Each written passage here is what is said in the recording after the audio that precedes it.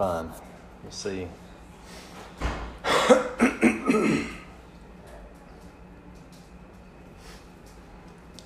We'll see how far we get. All right.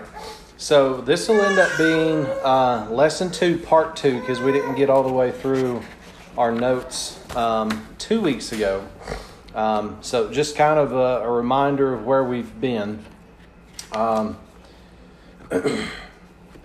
We're going through working with the Evangelism Training Clinic. And of course, like I said, this is basically just kind of a form of how we're going to go through to be able to set this up. And the last things that we talked about 2 weeks ago was the 3 critical issues and where we find those. So if you would go ahead and turn to Romans chapter 3. Romans chapter 3. So, question would be, do we remember what those 3 critical issues are?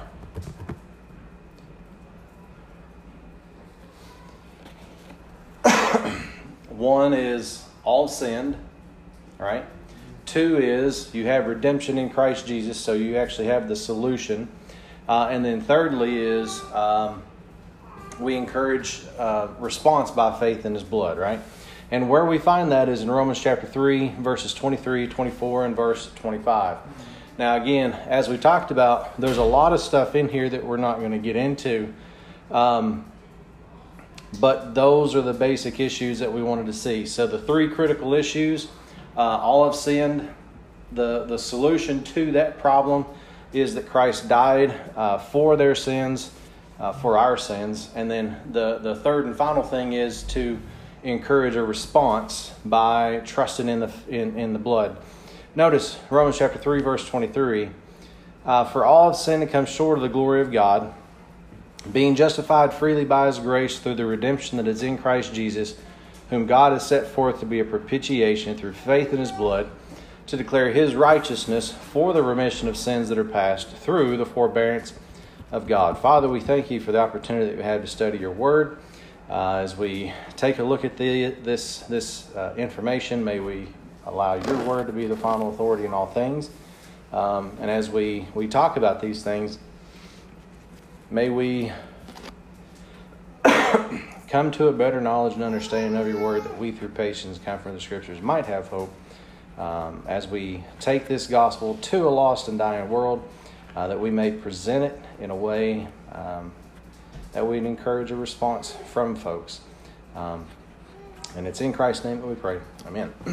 Now, we talked about the 3 critical issues. We also talked about those crunch questions. And if you remember,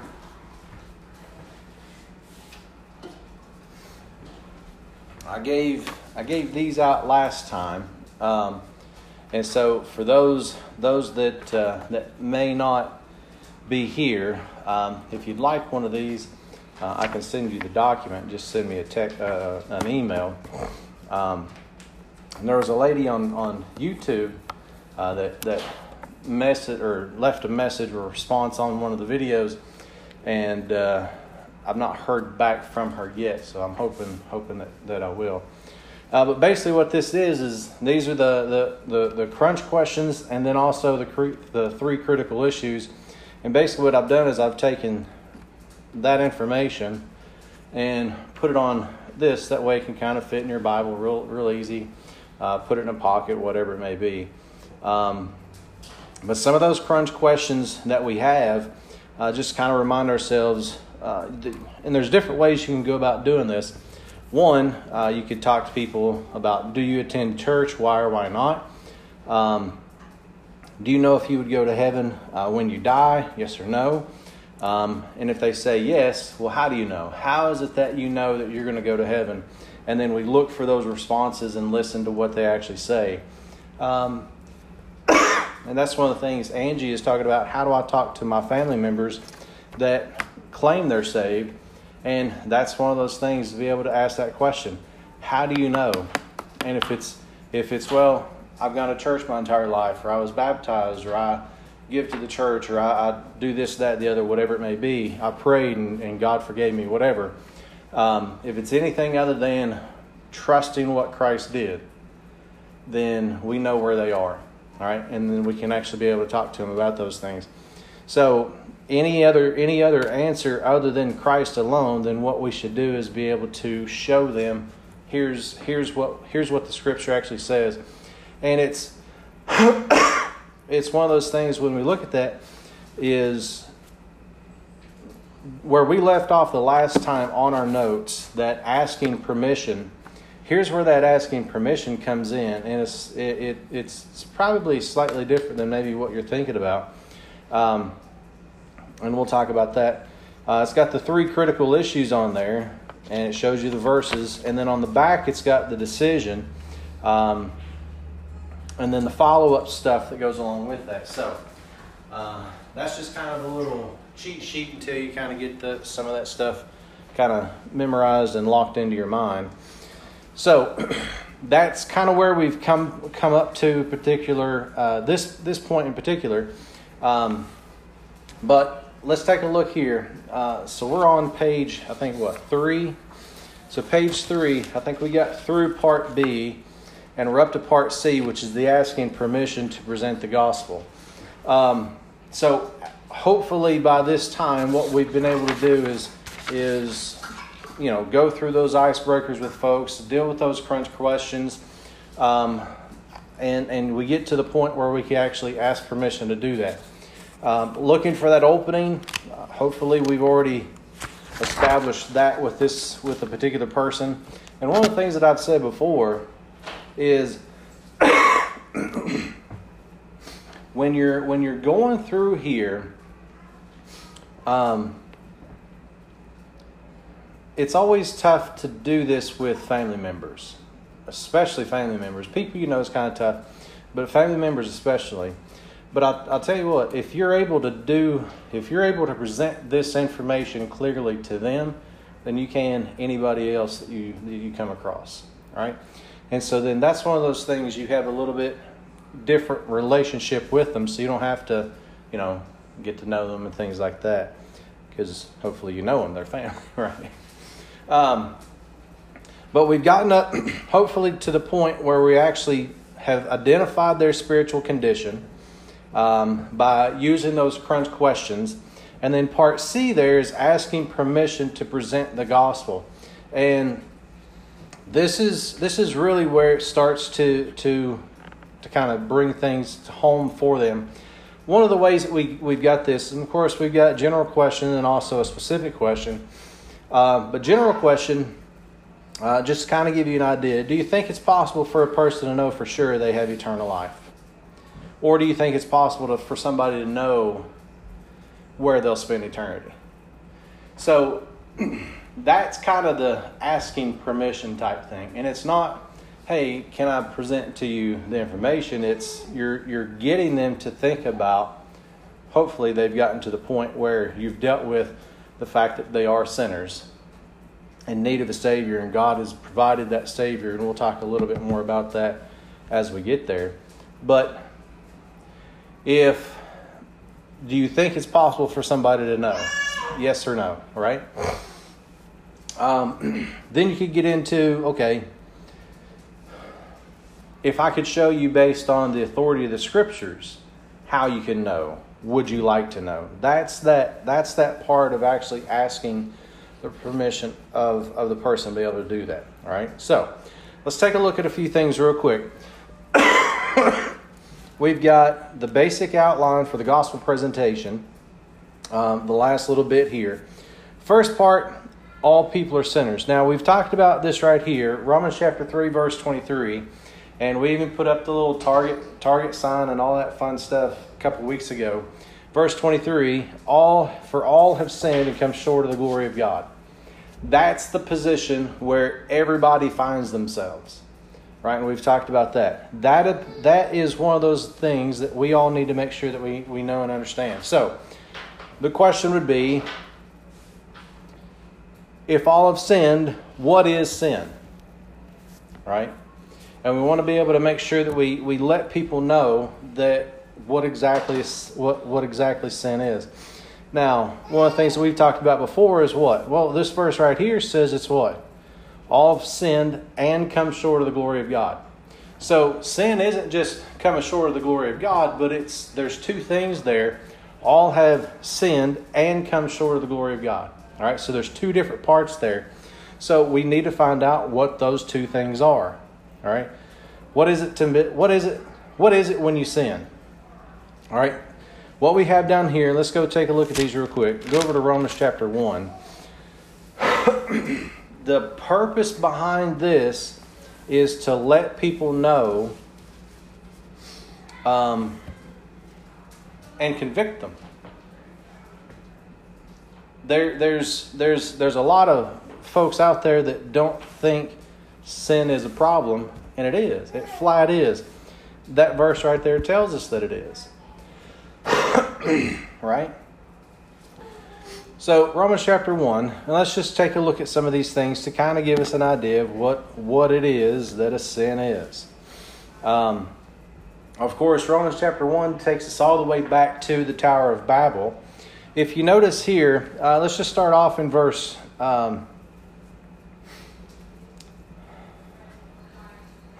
let's just start off in verse 21, all right?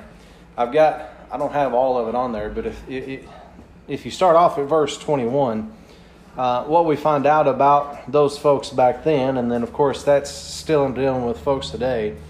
Notice, because that when they knew God, they glorified Him not as God, neither were thankful, but became vain in their imaginations, and their foolish heart was darkened, professing themselves to be wise, they became fools, and changed the glory of the incorruptible God into an image made like to corruptible man, and to birds, and to four-footed beasts, and creeping things. Now, what we find out there is notice what we have there. What's the very first thing? They knew God, but they glorified Him not as God.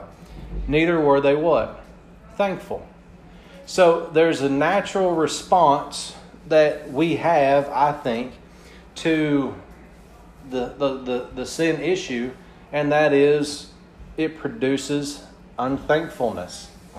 Now, one of the things that's interesting to me, of course, in a couple months we've got the holiday that we usually celebrate that we call Thanksgiving, right? And what do you notice? You go to Walmart. Right about now, they'll start putting up stuff for Halloween. And as soon as they're done with Halloween stuff, they start putting up Christmas stuff, right? But there's never anything that they do for Thanksgiving type stuff. And it's an interesting thing that I've kind of noticed over the years, that Thanksgiving's kind of been pushed under the rug. And I think that's a natural consequence to this right here. Neither were they thankful, but became vain in their imaginations, and their foolish heart was darkened. If you hold your place there, go over to Ephesians. And we see the same sort of thing over there in Ephesians. Notice in chapter 4. Of course, we know and understand where we are in the dispensation of the grace of God, and we understand, hopefully, where we are in the world. And we're not shocked at these things. But notice in Ephesians chapter 4, verse 17, it says, "This I say therefore, and testify in the Lord, that ye henceforth walk not as other Gentiles walk, in the vanity of their mind." That's the same vain thinking that you saw back over in Romans chapter 1, verse 18. "Having the understanding darkened, being alienated from the life of God through the ignorance that is in them, because of the blindness of their heart, who being past feeling have given themselves over unto lasciviousness, to work all uncleanness with greediness. But ye have not so learned Christ." And what Paul's doing there with the folks in Ephesus is saying, you know about the Gentiles and how they walk in their vanity and their emptiness of their mind and all that stuff. And he's saying, don't do that. Right? So that's the same thing that we see over here in Romans chapter 1 about them being unthankful. They became vain in their imaginations, and their foolish heart was darkened. That we see the exact same thing over in Ephesians chapter 4. Now, back in Romans chapter 1.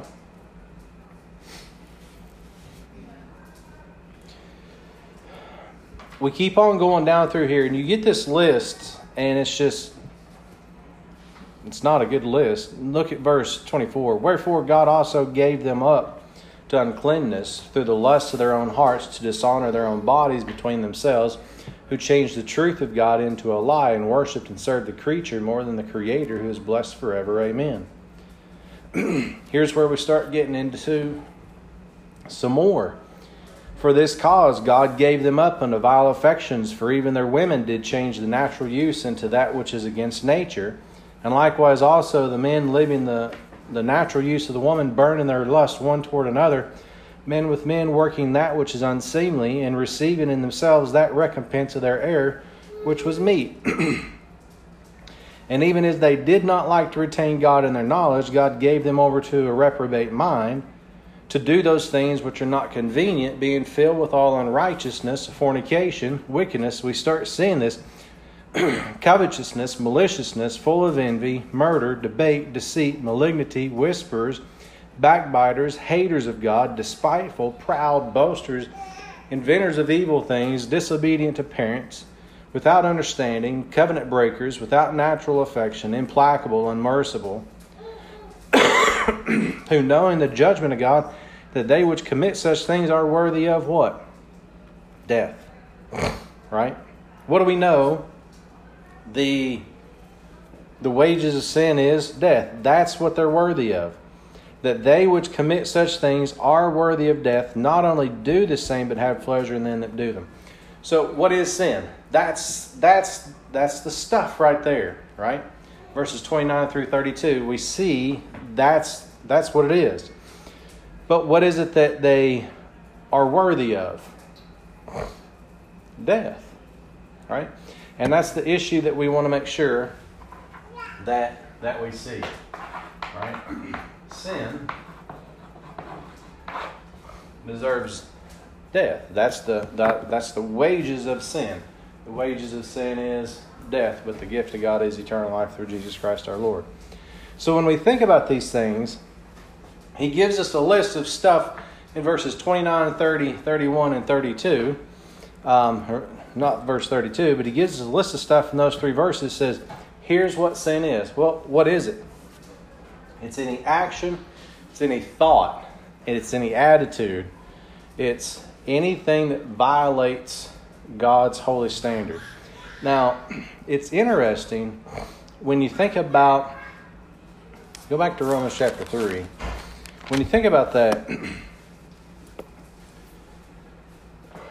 all have sinned and come short of the glory of God.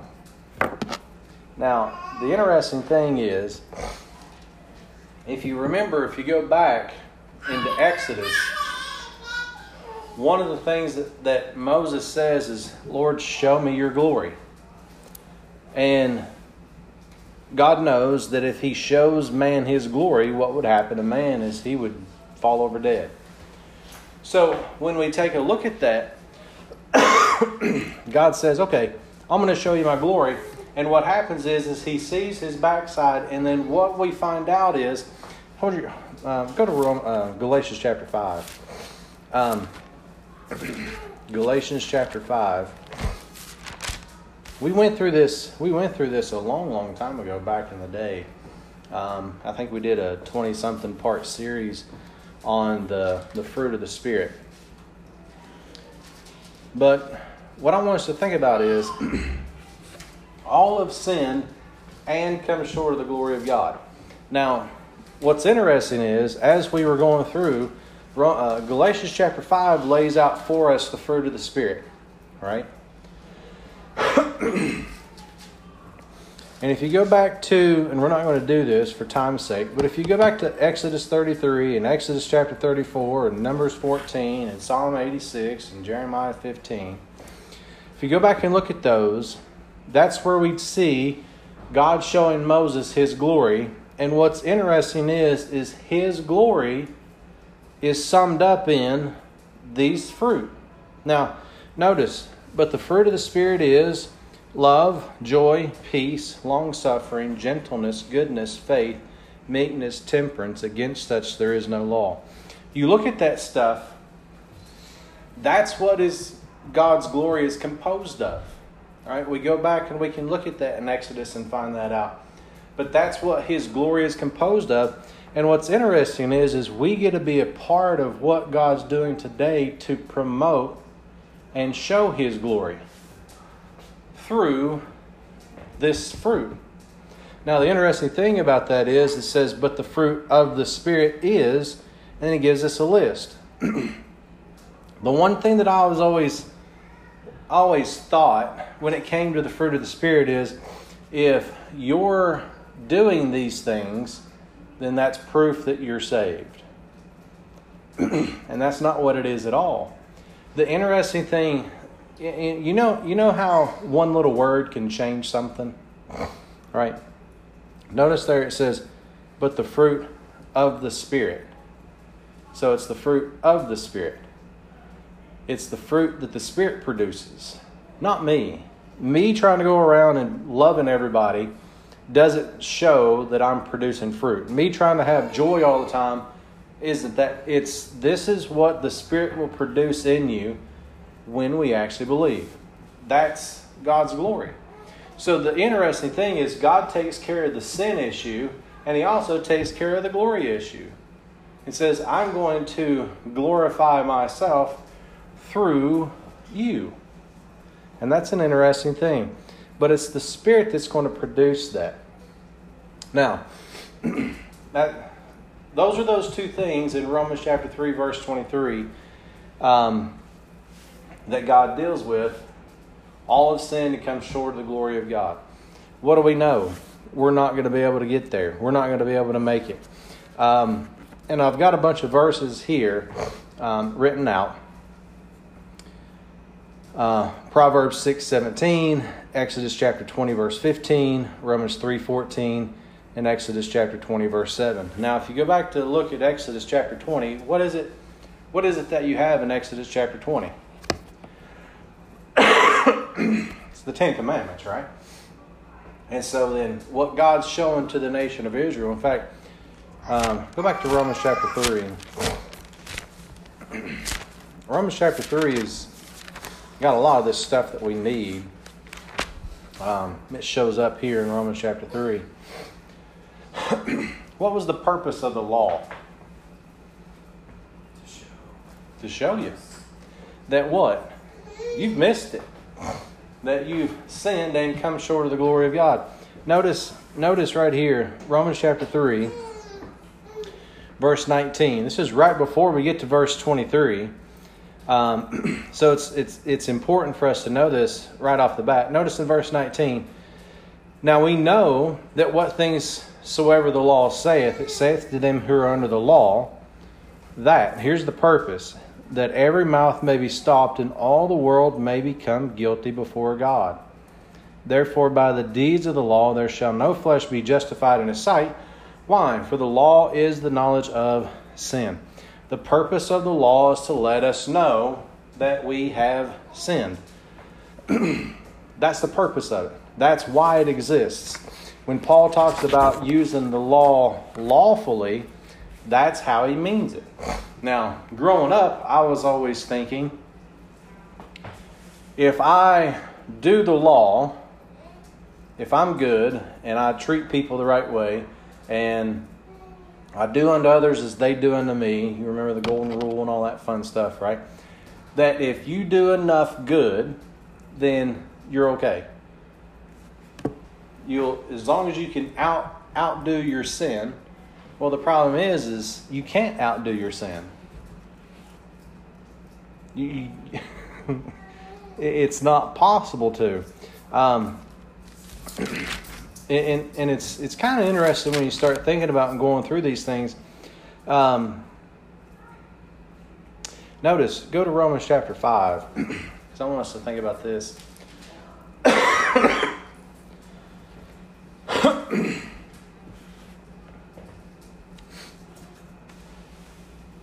Romans chapter 5. Let's start off in verse 20. And of course, there's a whole bunch of stuff that's going on prior to this, but I want us to be able to see this. Notice, Romans chapter 5, verse 20. It says, moreover, the law entered that the offense might abound.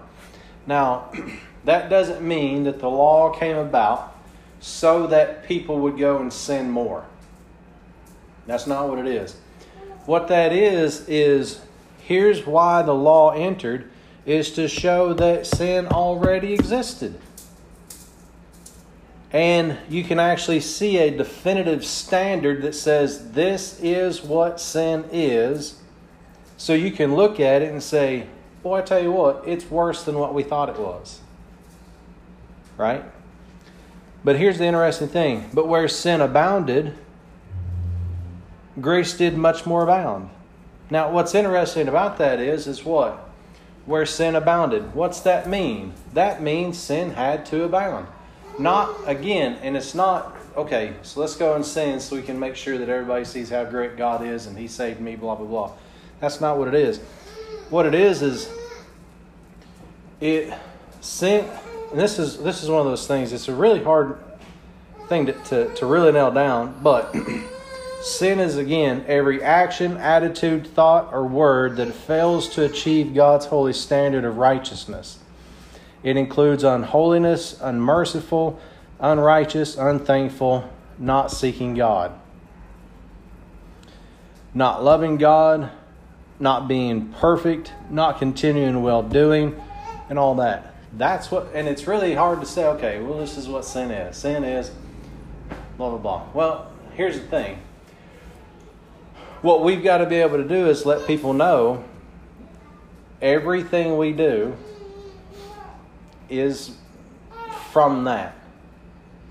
And if it's anything that goes against God's holy standard, that is a sin. Now, verse 21 says, that as sin hath reigned unto death, even so might grace reign through righteousness unto eternal life by Jesus Christ our Lord. Again, we see sin hath reigned unto death, even so might grace reign through righteousness unto eternal life by Jesus Christ our Lord. The good news is, that's not where we end.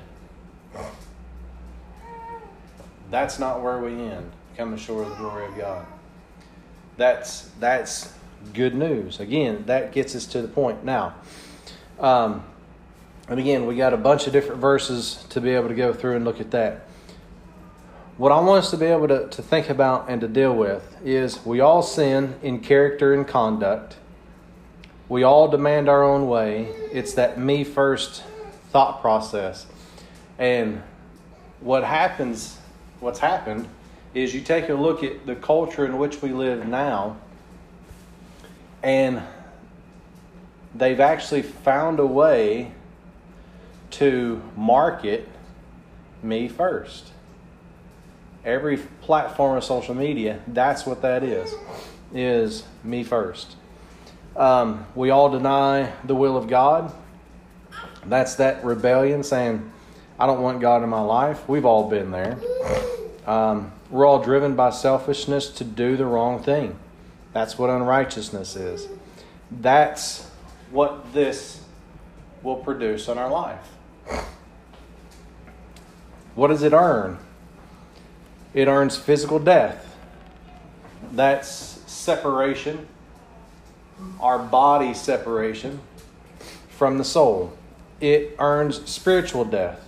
That's that separation from God. And it also earns the second death. Go real quick. We'll take a look at this one. Revelation chapter 20.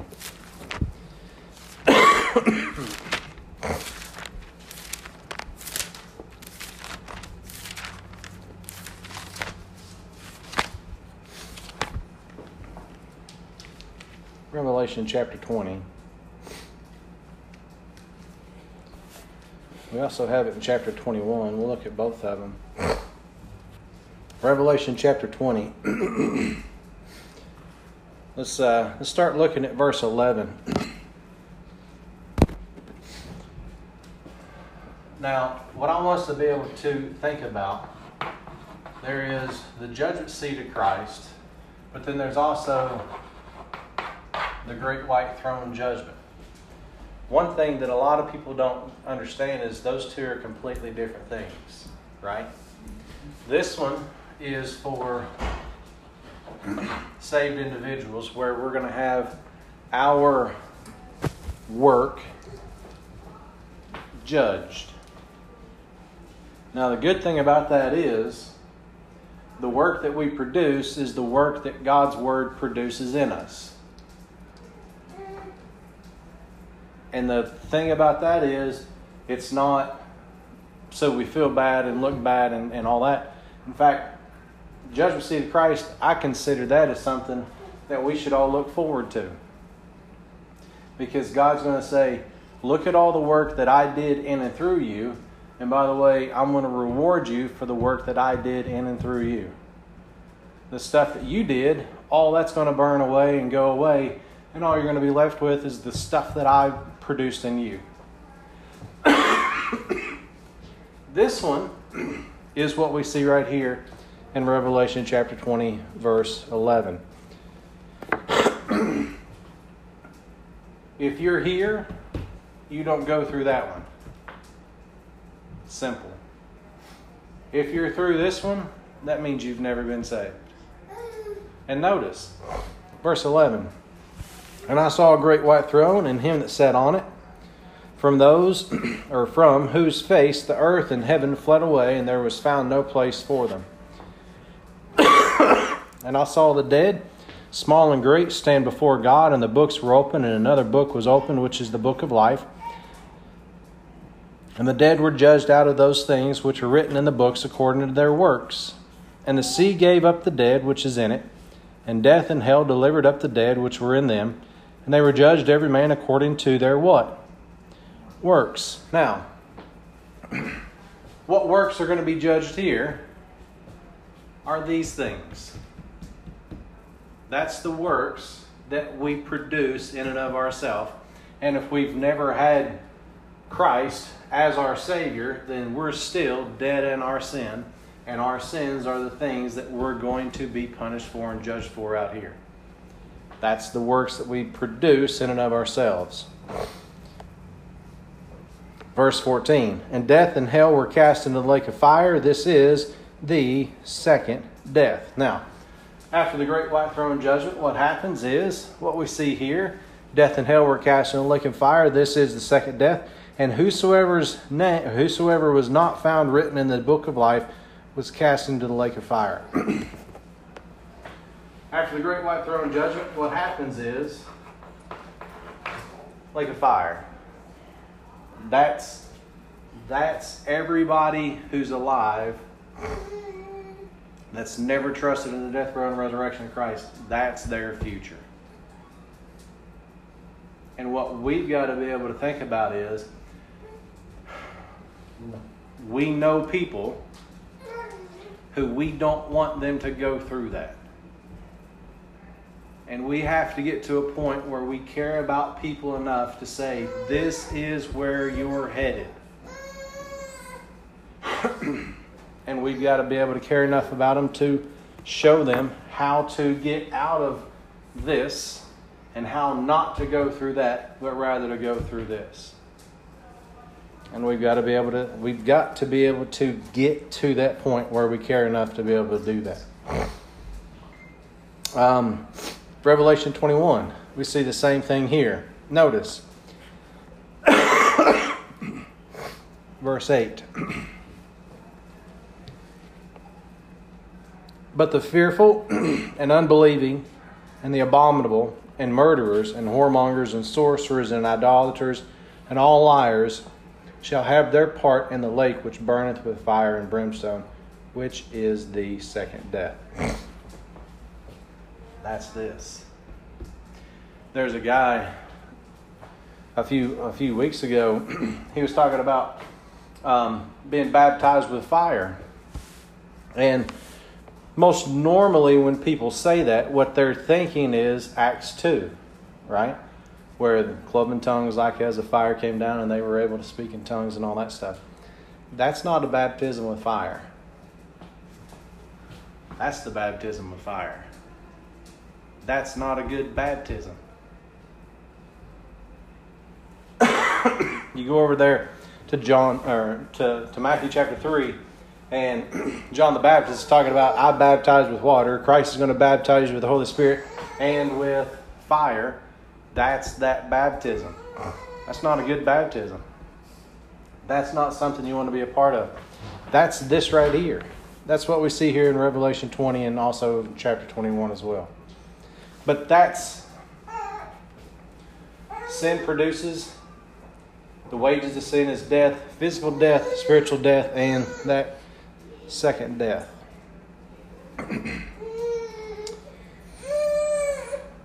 All right. Moving right along. Let's get some good news.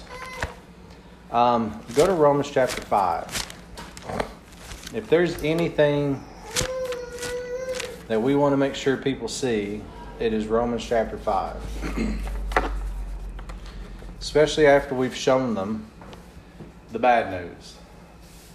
Romans chapter 5, this is one of those key verses that we should have in the back of our mind. Romans chapter 5, verse... let's just start off in verse 6. Romans 5, 6. For when we were yet without strength, in due time Christ died for the ungodly.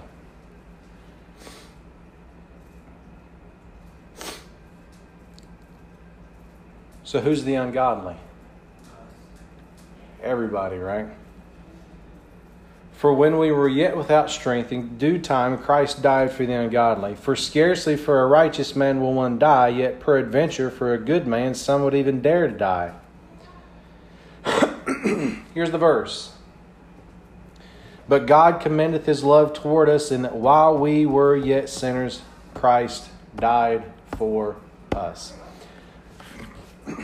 The love of God, part of his glory, says, I'm going to go take upon myself the form of a human flesh. Philippians 2 deals with that. John 1. I'm going to go, and because of my love, I'm going to go and pay your sin debt that you owe me. He says, my love, he commended his love toward us in that while we were yet sinners. He didn't wait for us to clean it up. He didn't wait for us to turn over a new leaf. He didn't wait for us to do that.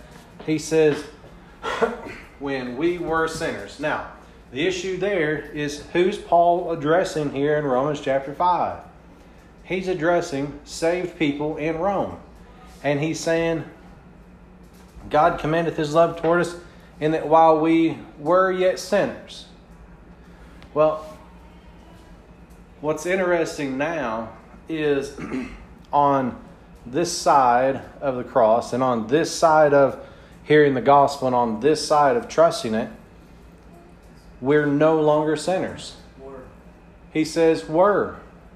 That's an important distinction to notice. He says you were one of those. And it's interesting. Does that mean that we stop sinning after we get saved?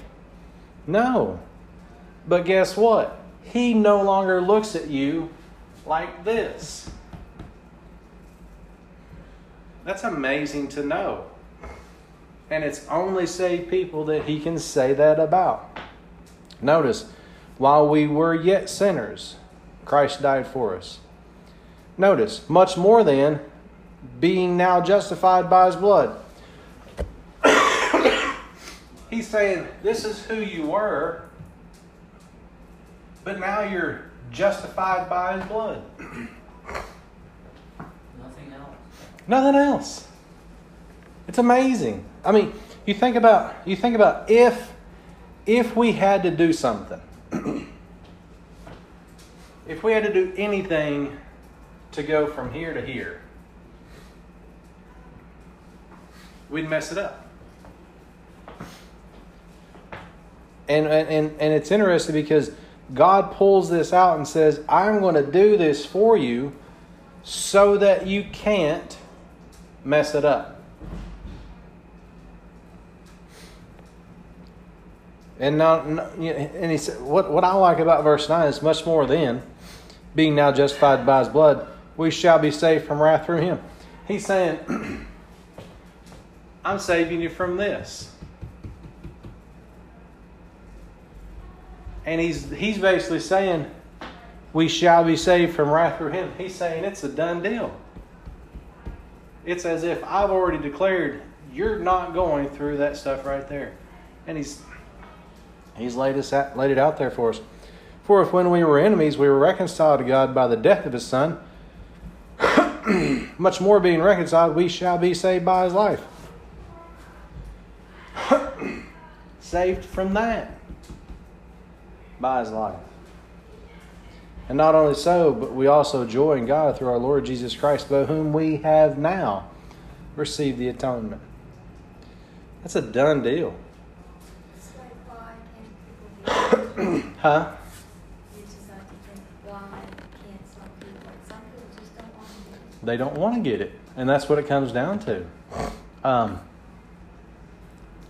And what it is pride. Because if I can't do something to get it, I don't want it because I can't boast about it. It's about themselves. Yeah. And that's one of those toughest things to be able to set aside and say, okay, I can't do it. Yeah. And like you were saying about turning the leaf, Yeah. if you think that way, you're actually thinking you can make you're doing something. Yeah. Yeah. And that's the, well, walk an aisle, say a prayer. Well, how do you know if you said it right?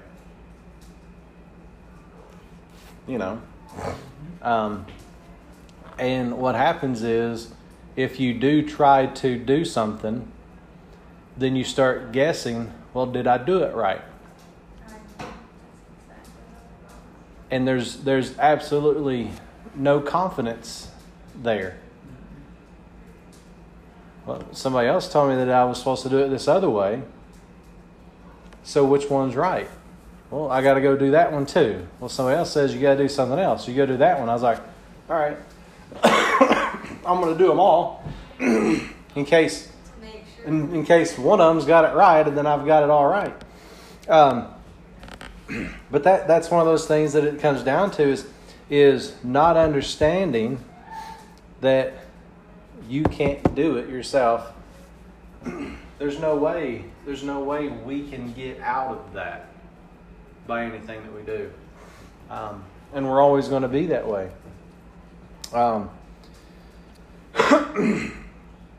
Trying to think here. We've got, so here's the solution, right? Christ died for your sins. God commendeth his love toward us in that while we were yet sinners, Christ died for us. 1 Timothy 2:4, right? We know that. We know that verse. It's God's will that all men be saved and come to the knowledge of the truth. That's the purpose of what we want. God wants everybody saved, and he wants everybody to know it. Jesus Christ died on the cross to pay the penalty for man's sins. And of course, we got a bunch of verses there. What's really interesting is Calvary is God's only provision. The work of Christ can never be mixed with religious rites or moral obligations. We're not saved by our performance, but by Christ's sacrifice on the cross. Somebody once said, you know the song, Jesus paid it all to him I owe. What religion does is they change it to Jesus paid a part and I a part, you know. That's their idea of I can do something. I need to be able to do something in order to deal with that. And I've also seen it being a really, if they can't have almost like a mirror to look off of, to go by, they just fall away because that's what they hold to. Yeah. And a lot of it, I mean, we've all grown up in something like that. And it comes to the point where, do we trust what we've grown up in, or do we trust what the book said? And, it's one of those things. I decided to go by the book. Stand on the promise. Yeah. Because you look at Romans 5:8, that's still the same as it was when it was first written down. It's not changed. Nothing has changed about that. No matter how I feel about it, that still says what it says. It seems changed. Huh? Like it seems we understand where it is. Oh, yeah. How does that always come back? Yeah, and that's the interesting thing is a lot of times you look at something and be like, I don't ever remember seeing that, but it's always been there, and it's always said the same thing, and you just may not have seen it. And it's interesting when you read it, you're like, okay, that's what it says. Nobody went in and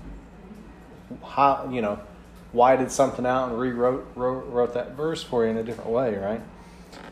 So it's interesting when you start looking at some of those things, how we try to, and this is part of that sin, the vain imaginations is, well, we can fix it by doing enough good. That's when he's talking about vain imaginations, that's part of it. Is I think that I can fix sin myself and just get out of my way and let me do it. Instead of having that trust in that fully satisfying, fully substitutionary payment that Jesus Christ made once for all, and has nothing to do with stuff that we do, because what do we do? It's always going to be that. We also can, when we do have, when we stumble and sin, we can put us as now we're not in there when God never says that. Yeah. And so then what happens is when you start understanding grace and all that stuff, you start being able to deal with that in a way that you couldn't have before. So I'm saved from it, but I'm also being saved from it every single day by me believing the verses and going through and understanding actually who I am in Christ and appropriating who He's made me in my life every single day as I live, walk, and have my being. And it actually allows you to deal with the initial, but it also helps you deal with every time you sin after that. And it just makes things a whole lot easier to deal with in that regard. All right.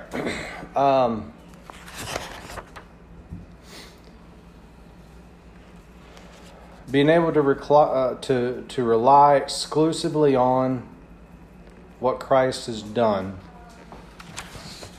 That's what it comes down to. All right. So the homework then, going through reviewing the lessons that we've done so far. We've got some memory verses there, memorizing the crunch questions, being able to get those 3 critical issues. And then if you need a pocket Bible, let me know. Robert said he wanted one. So we've got some. So if you'd like one, let us know and we'll get one for you. It comes in handy. Then that little paper can just kind of stick in there. It works out pretty well.